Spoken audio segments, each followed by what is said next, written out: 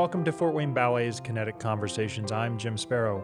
Our topic for this episode, stepping beyond the tried and true. We all know about war horses, and creating opportunities for your audiences to discover new classics or treasures is sometimes a challenge. This is balanced if we're an artistic or an executive director with the audience perceptions and selling tickets or earned revenue versus mission, and then also the engagement of the dancers and growing repertoire and keeping them engaged. With all that said, Fort Wayne Ballet will be producing in the next few weeks Midsummer Night's Dream.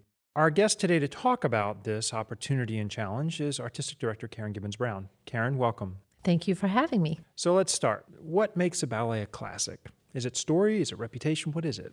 I think we start with the time period in which it was created. So generally when we think about a classic ballet, those are from the classical era of dance.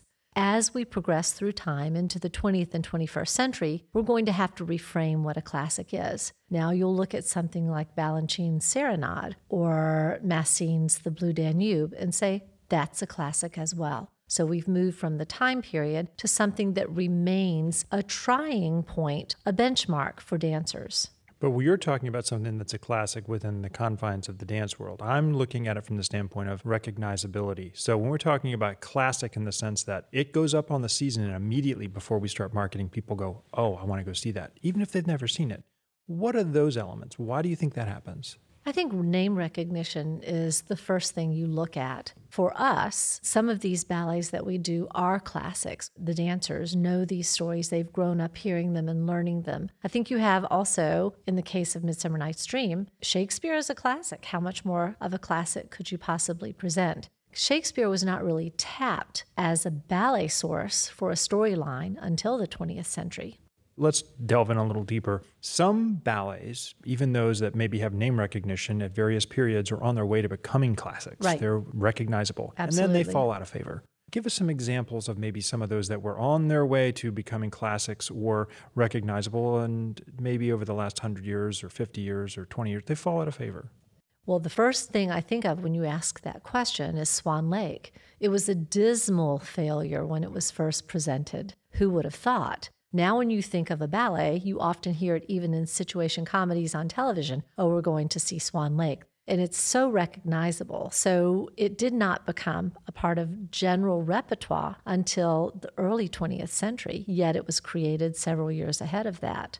Nobody wanted to see it. It didn't come back into popularity until Tchaikovsky passed away. And they did a memorial service for him and presented the new, improved Swan Lake. And it's taken off since then. I think you have some others too. You have some works, for instance, several of the Ballet Russe works sort of got lost in the shuffle, not lost in dancers' minds or memories, but lost in the shuffle. Now they've resurged and you know they're pretty recognizable. One that I think of right away is The Firebird. So many people know that, yet it was based on a Russian folk tale and presented to represent Russian ballet to the rest of the world. So taking that just a little bit deeper into the conversation, when you talk about something that maybe when it was premiered, Nutcracker, perfect example, it doesn't have resonance and it comes back. What about the general population or the general mystique of the story or whatever that might be? I think of Swan Lake and the whole Swan Princess story and the fairy tale. I mean, at some point, there is a little bit of that comes into play. People with Cinderella think they know the story, whether they've ever seen the ballet.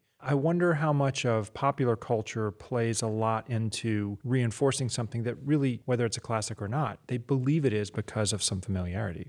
Well, I think there's truth in that. I think also that choreographers today remember dance as more widespread than it was at the time these classics were created, or even Ballet Russe was touring the world with their particular repertoire. So choreographers are always looking for something new to present. It's also very time-stamped in that presenting literature is a rather popular thing right now. So although Midsummer Night's Dream is a ballet that's been done before, we did it, 15 years ago? I'm talking the turn of the 21st century. That's become a very popular thing to do. And you have many companies around the world presenting what we would consider as classics through dance. Remember, dance is communication. We're telling a story through movement. So all we're doing is bringing the pages of the book in 3D to our audience.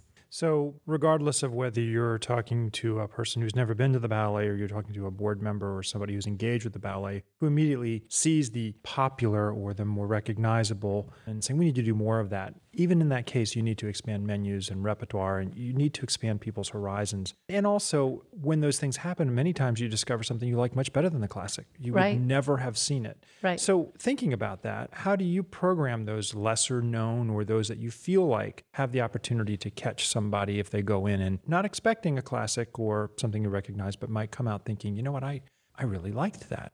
I think one of the easiest ways to do it, and it's certainly not easy by any stretch of the imagination, but one of the most common ways to do it is in a repertory performance. So you sandwich it. It's called the ham and eggs approach. You give them something they know and are comfortable with on either side of it, and you present a new work in the middle. And that was Lucia Chase, director of American Ballet Theater. She was a genius at that, presenting new works and moving the audience forward through the ham and eggs approach. I think when you have the full-length ballets, that's a little more difficult. People are afraid to invest an entire evening or are concerned about investing an entire evening in a story they may or may not know. So some of that depends on the marketing, and some of that just depends on enjoying stories being told through movement. We often get the question from children in the audience, why don't you talk in the ballet? So we go through the whole story of gesture studies and pantomime and what this particular step means when we do it a certain way. We're just telling stories. So when we talk about marketing or encouraging an audience member or beginning to engage, what do we need to maybe be thinking about? I think back to my first time, in college trying Indian or Chinese cuisine or something that I hadn't tried before, but opens a whole new door. The reason I did it was because a friend was like, we got to try this. I mean, there were these sort of things that got you to sort of get past that threshold. Where are there opportunities for us to open new doors, and how do you see it after being in the field for so long? I have been in the field a while. I think the most common thing I hear is, oh, I know that ballet, or I know what Fort Wayne Ballet is. If you haven't seen Fort Wayne Ballet in the last few years, you really haven't seen Fort Wayne Ballet. We've grown and evolved so much and changed, and it's for the positive. I think the same thing with a story ballet. For instance, La Fille Mal Gardée, The Badly Guarded Girl. It's a comedy. It is one of the funniest ballets in repertoire that we do, but the name is a little off-putting. So I think that when people say they know the ballet, we have to politely say, but do you know this ballet with these dancers? And again, remembering that, to dig a little deeper, as you would say, that every dancer presents a ballet a different way. And there are people that go to 5 nights of Swan Lake because each dancer presents those parts differently. We don't really have people in our community that tend to do that. But I think every time you present something new or something different, if people would give it a try, they'd be surprised. Fort Wayne Ballet and the Fort Wayne Philharmonic are doing a co-production and staging Midsummer Night's Dream March 20th through 22nd this year, 2020. Immediately, as you even talked about, one thinks of Shakespeare, and that might be high school English and a story that might be hard to get through due to the language. But the story is quite accessible and fun. It's even magical. Talk about the story. The story is fun, and this ballet is actually a comedy as well. The entire first act is a comedy of errors. And I think what's fairy tale-like about it is you have the fairy world creating havoc upon the human world. And the human world does not understand why things aren't working out. So do you remember when you were younger and you saw Peter Pan, and do you believe in fairies and you were supposed to keep Tinkerbell alive? I think that is exactly what the first act of Midsummer Night's Dream particularly is. It's got the fairies, and they're not all creating havoc, but you have Puck, the character Puck. If you're a parent, you know that your child has a little bit of Puck in him or her. So Puck is that child in all of us that comes to the stage to create challenges and humorous experiences for the humans. In this particular version, we've color-coded the humans because it is such a crisscross. It's not just a love triangle, it's a love crazy mess. So we've color-coded the couples that are supposed to be together, and if they aren't with the correct color, obviously Puck has been involved in that process. You talked a little bit about elements that sort of lead to the assumption, but it is in fact a ballet that would appeal to adults and children. Some don't. Absolutely. And as we're rehearsing it, we began Act 2 rehearsal, and the first section is what we know as the Wedding March. And what surprised me was so many of our dancers did not realize that was a Mendelssohn composition. So there's familiar music in the ballet as well. And just with that, the full experience of being in a fully staged performance, which doesn't happen very often when you have the full sets, the stage action, both in terms of the acting and the dancing, and then the live music, that's not usual. We also have the children's choir, and we have a narrator to help you through the story. Janice Fertner is our narrator. She'll be the Moon Fairy. She's, of course, on stage in costume, but she is a part of that as well. So it's a pretty dimensional performance. You alluded to with La Fille Margardet and a potential gem that people don't know about, whether they've not been to the performance or they don't know the name. What are some other ones that might show up in the repertoire in the next 4, 5, 6, 10 years that people should keep their eyes open for? That's a great question. I think a couple of ballets, although we've done them, deserve a second look. I think we have Don Quixote. Everybody thinks they know the story of Don Quixote, but the ballet isn't really about Don Q wandering. It's a snapshot of his journeys, which is interesting. I think La Fille Margardet is a ballet to see. I think there's some other smaller repertory pieces. I don't want to give it all away in this moment, but I think there's some not full evening ballets, but some other pieces that people would find fascinating. We'll talk for just a second about your feelings about creating new full lengths, because you're talking about things that have been created and maybe rediscovered, but we're always talking potentially about what comes next. There's like opportunities. Next season. Well, like next season, and also when you look at, and I'd be interested to hear what your feelings are, there's some full lengths that are in the repertoire now. Wizard of Oz, which Kansas City did last year and Cincinnati's doing this year. It's a new full length in terms of a full evening of a story that people think they know. Where do you sit on that, and where's Fort Wayne Ballet in that? I think we're always open to seeing those wonderful things come to our stages, and the dancers would certainly enjoy that.